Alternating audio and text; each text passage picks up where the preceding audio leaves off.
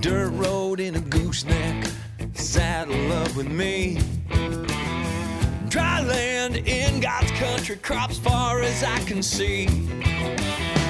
Headlights on both ends of my day. This country life is for me. Ride with us, HPJ. Ride with us, HPJ.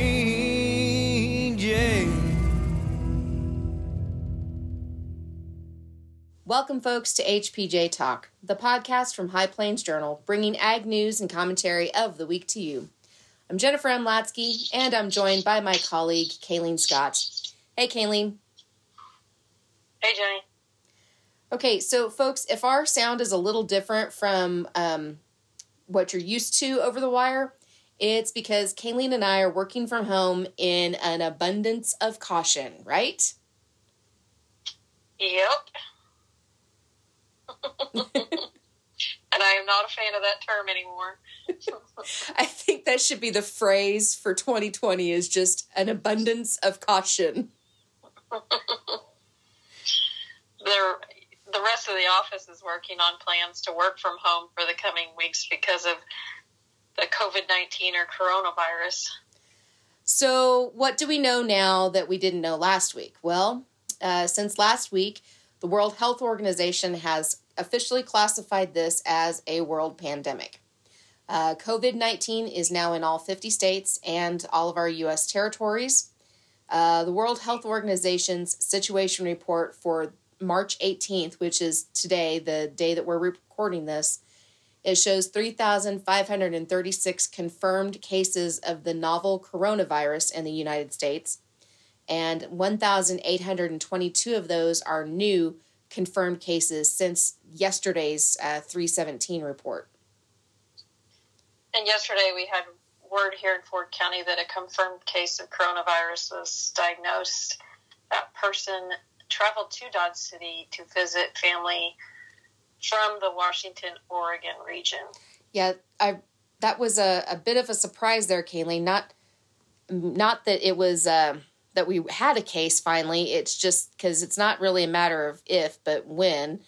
I guess the experts are telling us, but that they came from Washington and Washington, Oregon area to Dodge City. They I guess flew in. Is that what we heard? Yeah, that's what I heard. My sister texted me, and her sister-in-law, her mother actually works at City Hall, and they had closed City Hall, and they had gotten confirmation from the hospital that there was a positive result in Dodge City. So, yeah, it's a little interesting. I had friends and family from outside of Kansas calling and texting after the news last night, so that was awful fun. Yeah, and it sounds like they're not even going to count it as a Kansas case. They're going to count it in Washington. Yeah, they do that because the case did not originate in our state or in Ford County, so it doesn't count, like you said, it doesn't count as a Kansas case. It counts in the place of origin, and they do that because they're trying to map where cases originate from so that they can try to get ahead of the outbreak kind of thing. So, and speaking of trying to get ahead of this thing, so yeah, we are practicing social distancing. Extreme. You're several miles away. I'm 10 miles away from town. I think that's way beyond the 6-foot radius. But we have a list of cancellations and closings that just grows by the hour, it seems. Yesterday, Monday, we started updating that list online at hpj.com. And as they come into our offices, of course, the big news last week was they canceled the Houston Livestock Show and the rodeo. Yeah. And then the Oklahoma Youth Expo, which is billed as the largest youth show of its kind.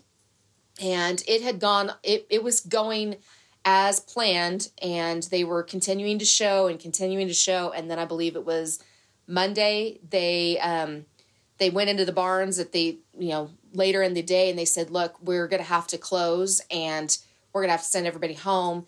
We can get a couple more classes in. And they did some more sheep classes before they had to send everybody home. That's one of the things I gleaned off of Facebook, Kayleen. And it's just, thank you, Maggie, for that. If you heard that sound, those are the tags of my beloved Schnauzer Maggie, who wants to be on the podcast. But and we're not alone in having children interrupting everything. So, but yeah, people are very sad and upset that things are getting canceled right and left. Frankly, yesterday, this shocked a whole lot of people in the state of Kansas. Our governor, Laura Kelly, she closed the school buildings for the rest of the school year. Now, this is just the buildings, and there are plans, school district by school district, to do continuing education for the next 2.5 months left of the school year. But Kayleen, you've got 2 young boys, and you do a lot of photography for graduating seniors and families. This really impacts you greatly. Yeah, makes work kind of difficult when I have to worry about where the kids are gonna go and what they're gonna be doing, and it's gonna be a struggle because I don't have a whole lot of patience sometimes. Well, and your mom is in a vulnerable category, like my parents are. So yeah. She just turned 70 at the end of last month, and she's diabetic, and she's had some health problems before, so I get kind of squidgy about sending my germ bag kids over there sometimes. And here's the thing, we're all in that position. It's not that everybody's dirty all of a sudden. It's not like we're a bunch of snot-nosed people that just can't control ourselves and we don't know how to behave in public. It's just the way that the virus sheds, you can be doing that just every day, just droplets from your breathing on each other kind of thing. So yeah, it's frustrating. But as far as the education plans though, in the state of Kansas, my fella is a technology teacher in a small school district, and I don't know how he's going to do remote teaching of welding classes. Yeah, that's not gonna be accomplished very easily. I know some school districts are talking about having teachers create packets to go home with students, send students home with iPads or Chromebooks and have them do the learning guided by their parents at home. Have you heard anything from the Dodge City School District, Kayleen? Yeah, he was on the radio station this morning, and they put out his interview on the radio station's Facebook page, and I listened to it. It sounds like, just those things you described, the packets, and maybe even checking out computers and iPads, and even with those kids that need the special attention and need those special ed teachers, they might be able to do one-on-one. They just haven't figured everything out yet. I think we're in the running to learn really quick, fast, in a hurry. The A of all, can we do remote learning, and where do we learn? Where do we go to see how remote learning works well? And I think of places like Alaska and Australia that do remote learning on a regular basis for their students.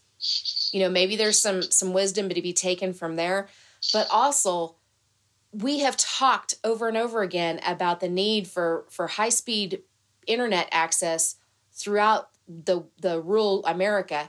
And this is going to be a prime example of that. There's people that are trying to figure out internet access working from home, and they don't have internet in the house because of one reason or another. Or, you've got kids that are on assistance and mom and dad can't afford to have internet at the house. I think this is going to be a challenging time, and a time for everybody to kind of pull together, I guess.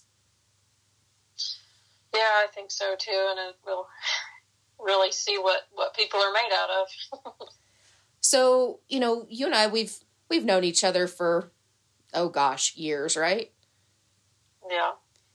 So let's talk. Let's talk real and honest. Because our listeners too, they probably have some of these same things that you and I have talked about, kind of privately. But what scares you about this? Let's get the fears right out there. Let's talk about those first. What scares us about this whole situation? You go first. Gee, thanks.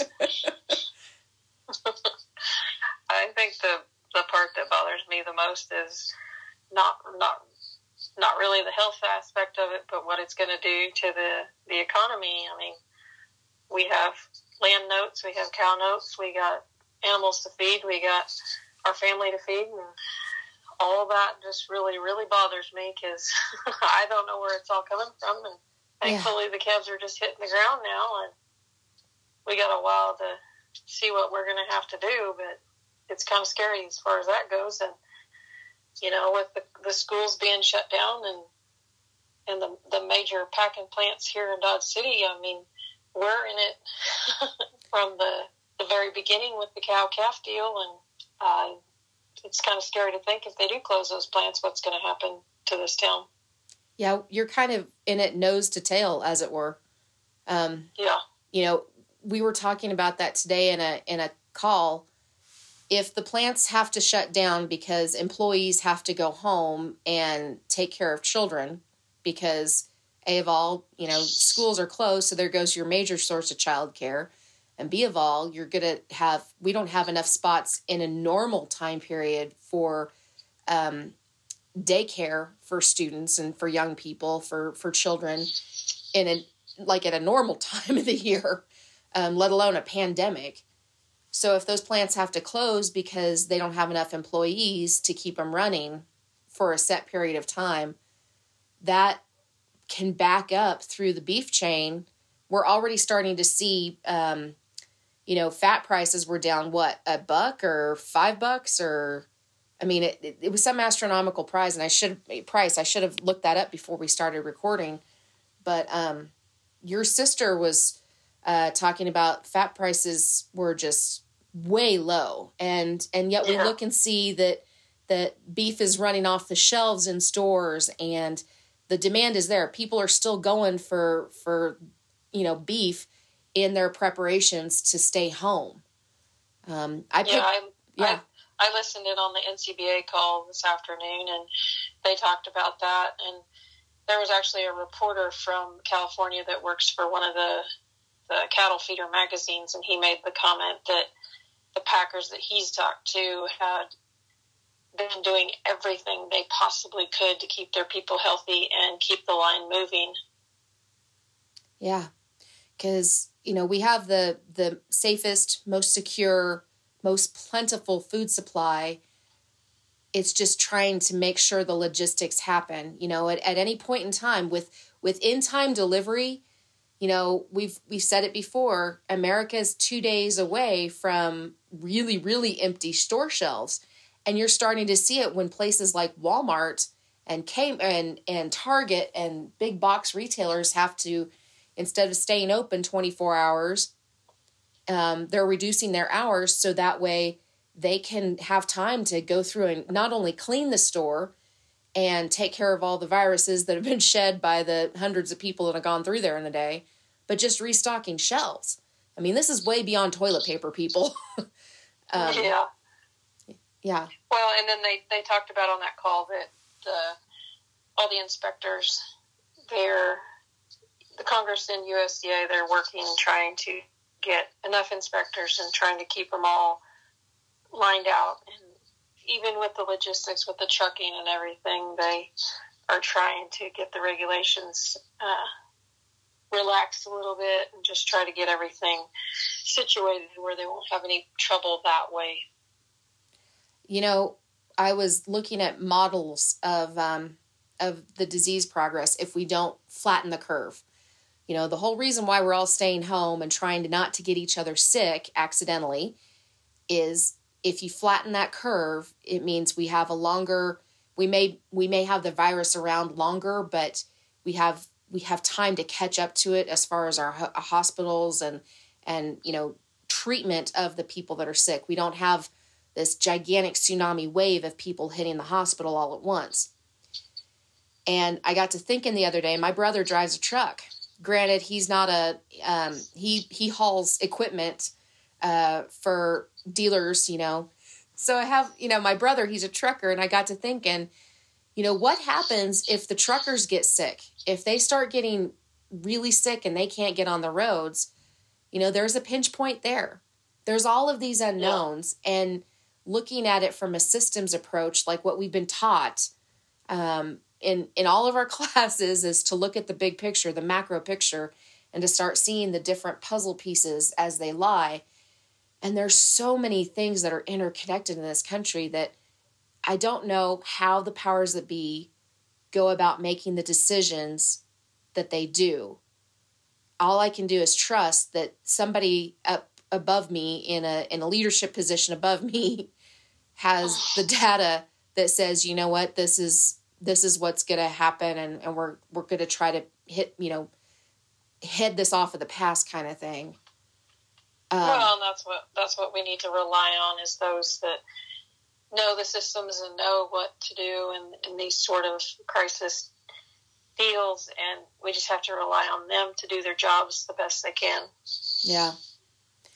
I got to say, Kayleen, I think what scares me is my parents. At first, when we first started hearing about coronavirus and, how it was starting to come to our shores, knowing how influenza takes the very old and the very young, because and the immunocompromised, my first gut instinct was, my littles, my nephews and my niece, your kids that are just too adorable for words. Of course, I'm not related to them by blood, but I still love them. I started thinking about that, and I started thinking about my parents who are in their mid and late 70s and have health challenges and are in the northwestern part of the United States. They're in the heart of ski country in Montana, for crying out loud. And it's not like that doesn't draw people from several different states and Canada all season long. Oh, yeah. And so when you start thinking about that, for me, it was, I don't have control over making sure that they're safe, and that lack of control, it bothers me. I'm not going to lie. We're going to be honest with our listeners. I'm worried. All I can do is keep the faith that they're going to be okay, and that the people around them are taking the precautions to make sure that they're safe. And you and I and others like us, we're taking the precautions to keep somebody else's grandparents and parents safe. So yeah, I agree. If we're all connected, that's why we're doing this. It's not because we're chicken. It's not because we believe it's a, conspiracy or whatever. The fact of the matter is, viruses don't care what your politics are, and they don't care how old you are, and they don't care what you gave to, if you're a good church going person or not. Viruses are viruses. They act the way they are. They're opportunistic. They go for the weak and the and the immunocompromised. So, you know what? That's how I get through that fear, is the faith that somebody is surrounding the people I love and doing the right thing to protect them, and I'm doing the right thing to protect the people that somebody else loves. So that's how I get through that, Kayleen. So what frustrates you? Oh, sorry. What frustrates me? Yeah. Probably the constant bombardment of information that's coming through the different channels. And last night I purposely avoided all the channels and found something else to watch on television. I did too. I love St. Patrick's Day to an unholy level. It's my favorite holiday on earth. I celebrate it every year with a big old party, and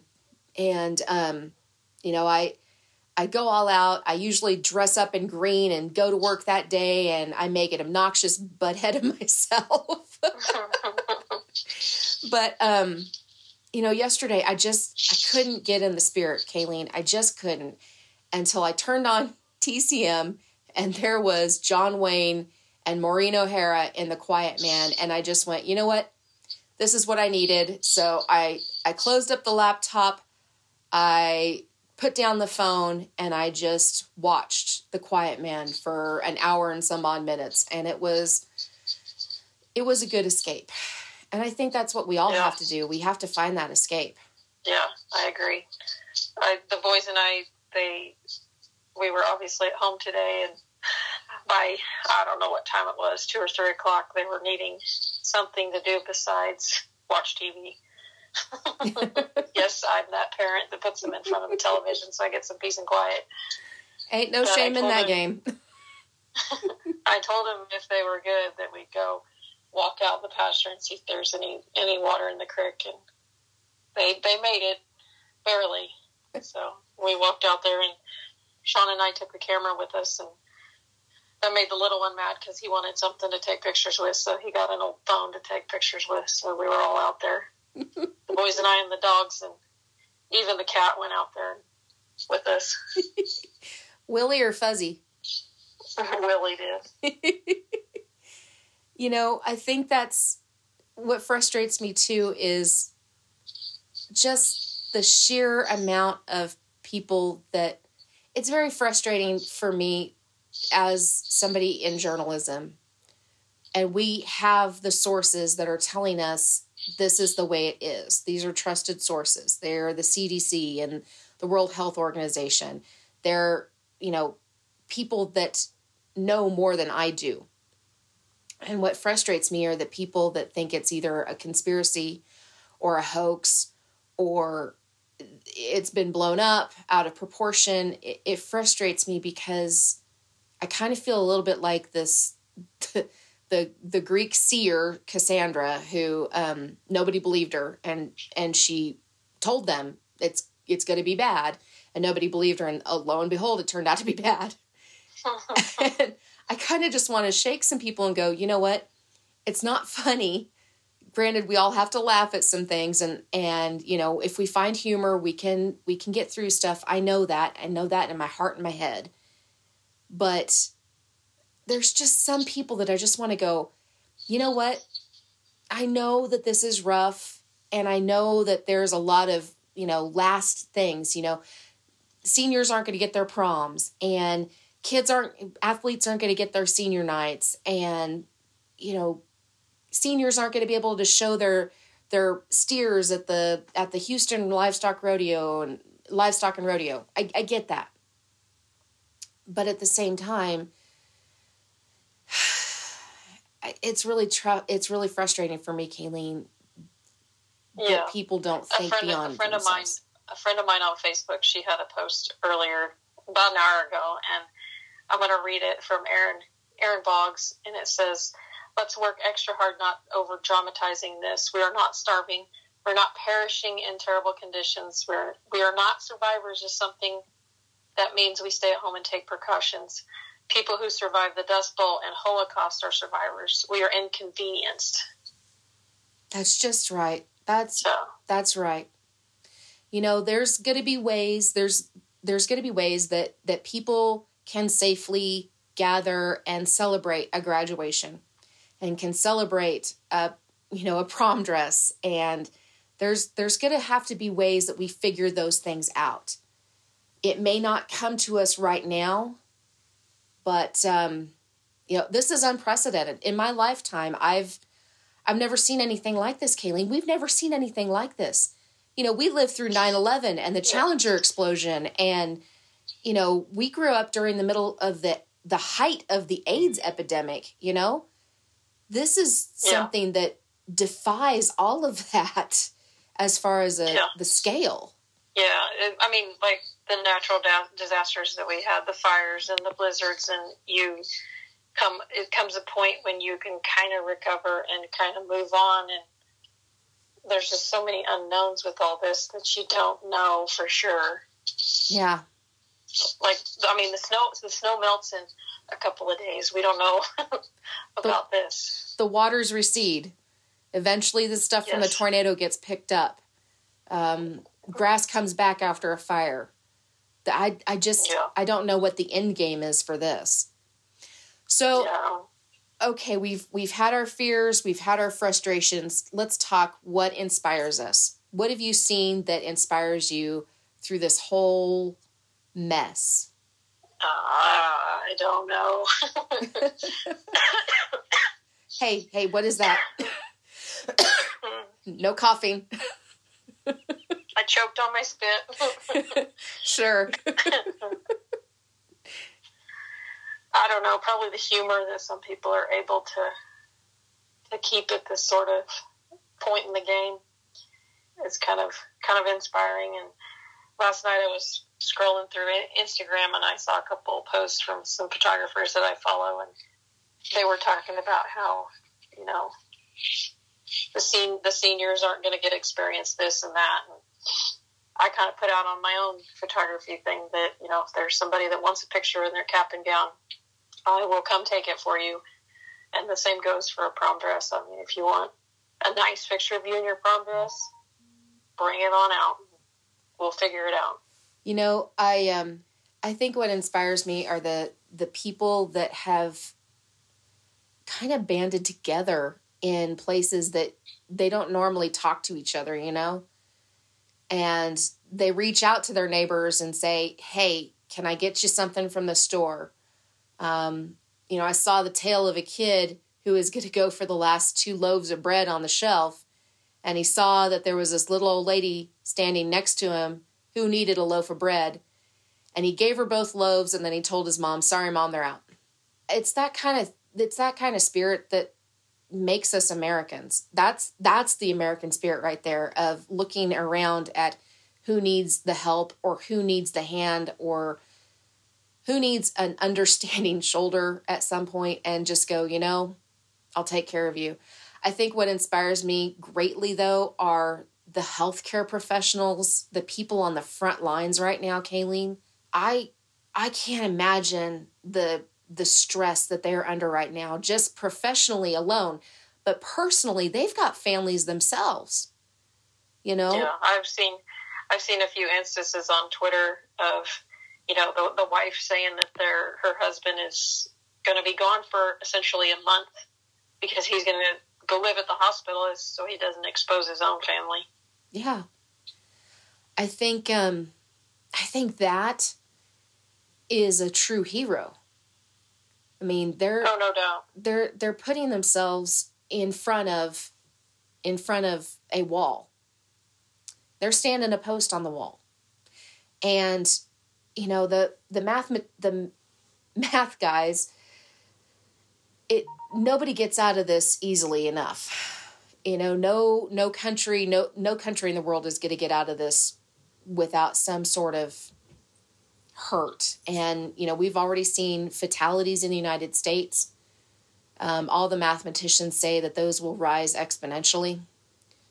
You know, I think what's going to get us through all of that that's coming at us, I think what will keep us sane and productive and figure out ways to keep the economy going and to keep our people safe, I think what's going to happen is we look to each other and we stop, you know, us versus them, the whole thing, and we instead start looking at things as a we fix.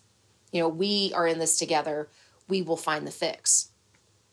You know? Yeah, and it's not us against the government, or the government's not against us. That, yeah, I've been hearing a lot of that, and that's kind of frustrating to me. You know, I just, I'm kind of, you know, as we go forward, High Plains Journal is going to have coverage of COVID-19 and the novel coronavirus. We're going to have discussions about that, and tomorrow we're having a powwow or a meeting at the office and editorial about, you know, what are the story threads that we need to start pulling. You know, what are the storylines that we need to start exploring? What are the questions that our readers and our listeners have about the coronavirus and agriculture and how this might affect our ag economy and our daily lives in rural America. So yeah, that's where we're gonna go, and you know, we hope that as we go forward, High Plains Journal also is going to be planning to have our employees and staff work from home. We're in the process of making sure that happens seamlessly so people don't have delays in delivery of their print paper.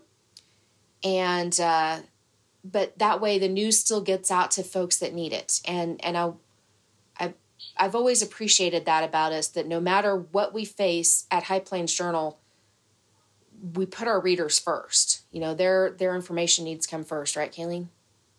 Absolutely. And if you all have a comment or a thought, you can drop us a line at hpjtalk@hpj.com and let us know, or call us at the office, 1-800-452-7171. And, if you're over at iTunes, go ahead and leave us a review there. We'd sure appreciate it. This week's episode, we're going to bring you the stories you might have missed in the March 16th print edition. Kayleen has an interview on BQA from NCBA. And Kayleen will then bring us the latest on grain markets, and we'll have some final thoughts. So, folks, the news is a little scary. But remember, we're all in this together, even if we're practicing social distancing 10 miles apart from each other. So, cover your mouths, wash your hands, and ride with us here on HPJ Talk.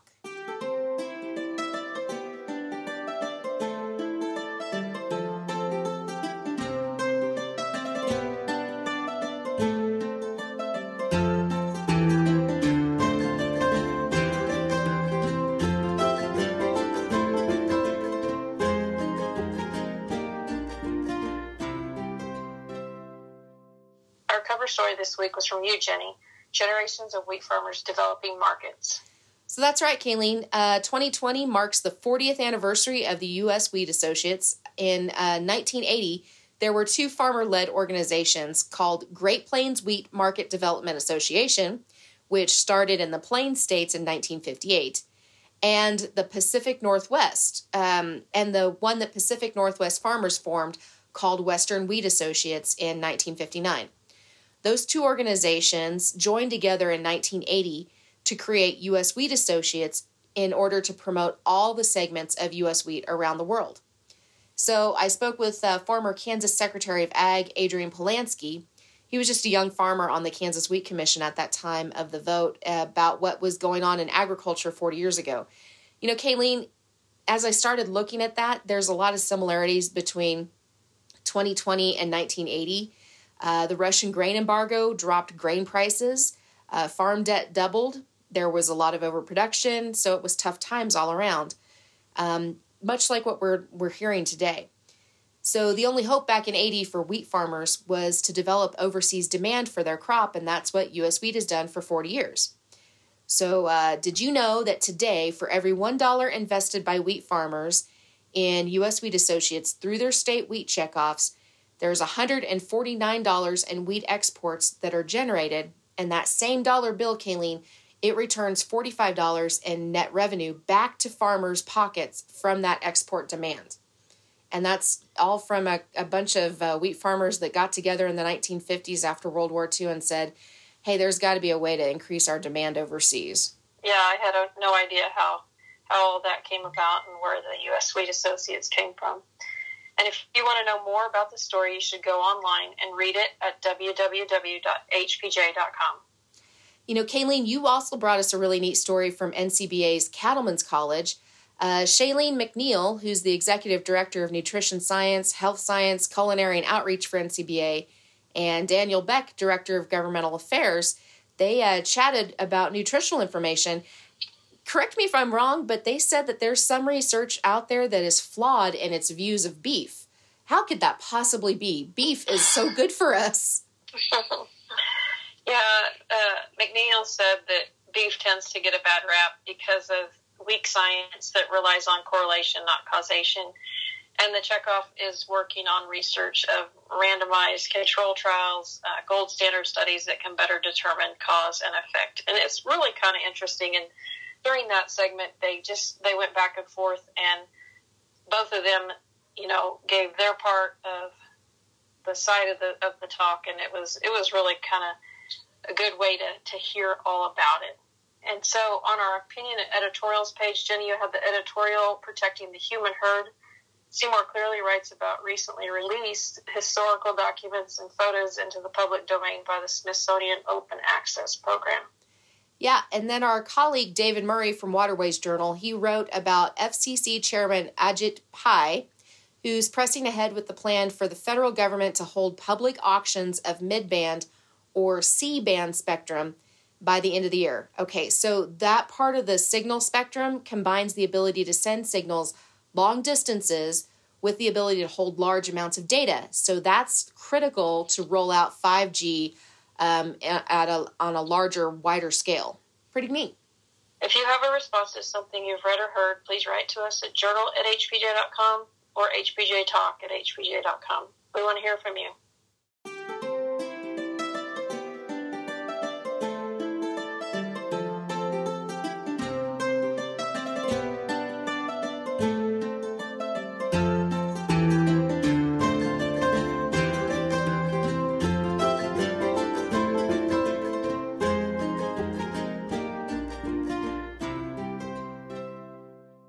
This is Kayleen Scott. I'm here with Chase. How do you say your last name? DeQuate.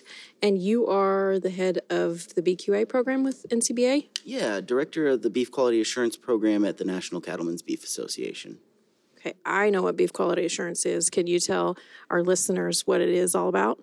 Yeah, so the Beef Quality Assurance, or BQA program, as it's pretty widely known in the beef industry, has been around for 30 years, and it's a training and certification program that beef producers can participate in to learn about best practices and principles that can help improve the quality, safety, and wholesomeness of the beef that they're producing with their cattle. So overall, we work to provide different resources and tools to help farmers and ranchers become as successful as they can be with the cattle that they're raising.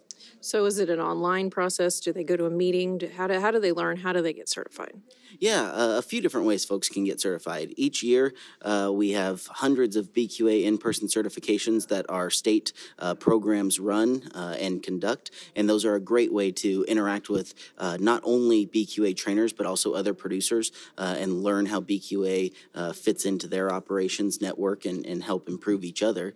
But we also have online training and certification. In fact, just this week, we launched all new online training modules with new videos, new interactivity, and hopefully they're the most enjoyable experience that you can have in an online training environment. So really excited to launch those and bring those to the forefront. And what we hear is that some producers really just value the convenience of that online platform where they can go in there, learn at their own pace, but also have the access to that all year long, 24 hours a day. Is there one of the modules that you can talk about and kind of explain, what they see in that certain one? Yeah, so we actually have three different sets of modules, and they're for each different industry segment. So if you're a cow-calf producer, that set of modules is going to be tailored to your type of operation, and the examples, the videos, and the like are all going to be tailored to things that might be familiar to you and the way that you raise cattle. If you're a feeder, we have a set of modules for you that might be most appropriate for the setting that you're in and raising cattle in.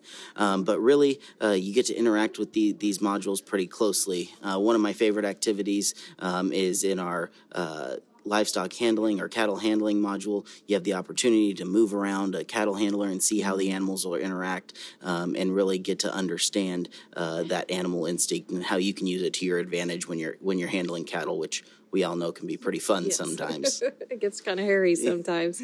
In my part of the world, there's a lot of feedlots. Is there a feedlot module too? Or are they available in Spanish and English, or how do you guys handle that sort of situation? Yeah, so we provide modules both in English and in Spanish. Our newest modules have rolled out in English so far, and then just in the next couple of months we'll roll out in Spanish. But we do have feed yard modules for those folks that either run the feed yard, manage the feed yard, but also you'd find it advantageous for those employees to take advantage of it and just learn those best practices, because hopefully, a well-trained workforce is going to work the best for you. Yeah, I agree. There was a study that came out from CSU. Can you explain a little bit about that?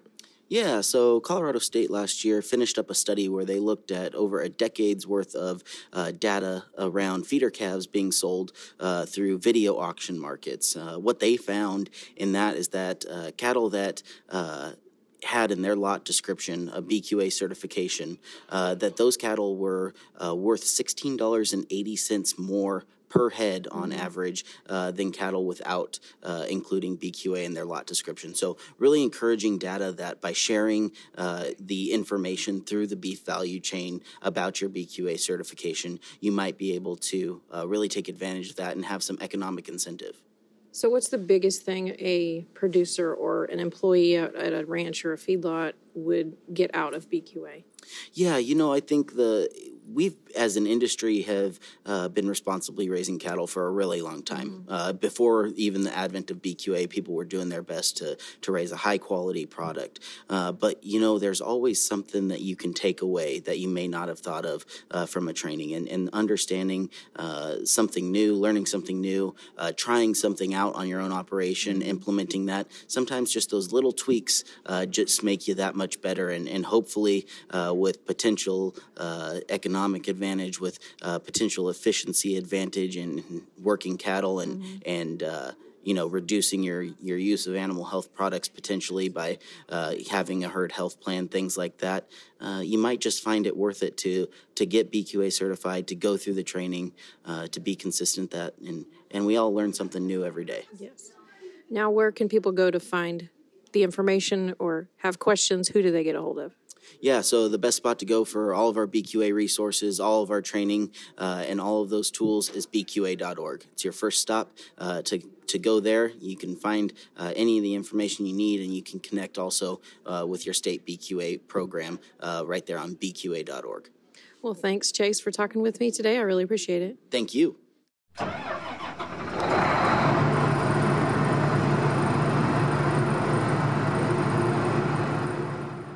Near grain market prices from Dodge City's Pride Agri Resources on March 10th.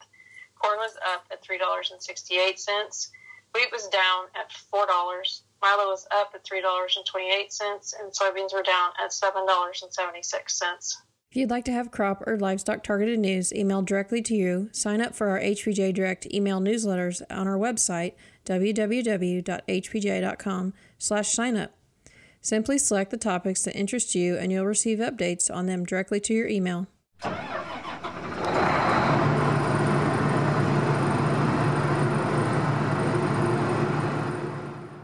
Be sure to watch for the cattle issue of High Plains Journal in your mailboxes March 23rd with a story from Lacey Newland. And look for additional content online anytime at www.hpj.com. Remember, you can subscribe for free to this podcast at hpj.com/podcast. You can also find us on iTunes, Google Play, and wherever you download podcasts. Follow us on Twitter and Facebook at HPJ Talk for news and commentary throughout the week.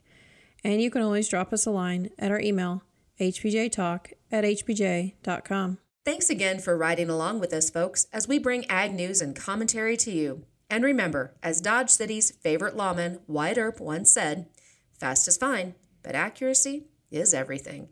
We'll see you on the trail. Dirt road in a gooseneck, saddle up with me. Dry land in God's country, crops far as I can see. Headlights on both ends of my heat day. This country life is for me. Ride with us, HPJ. Ride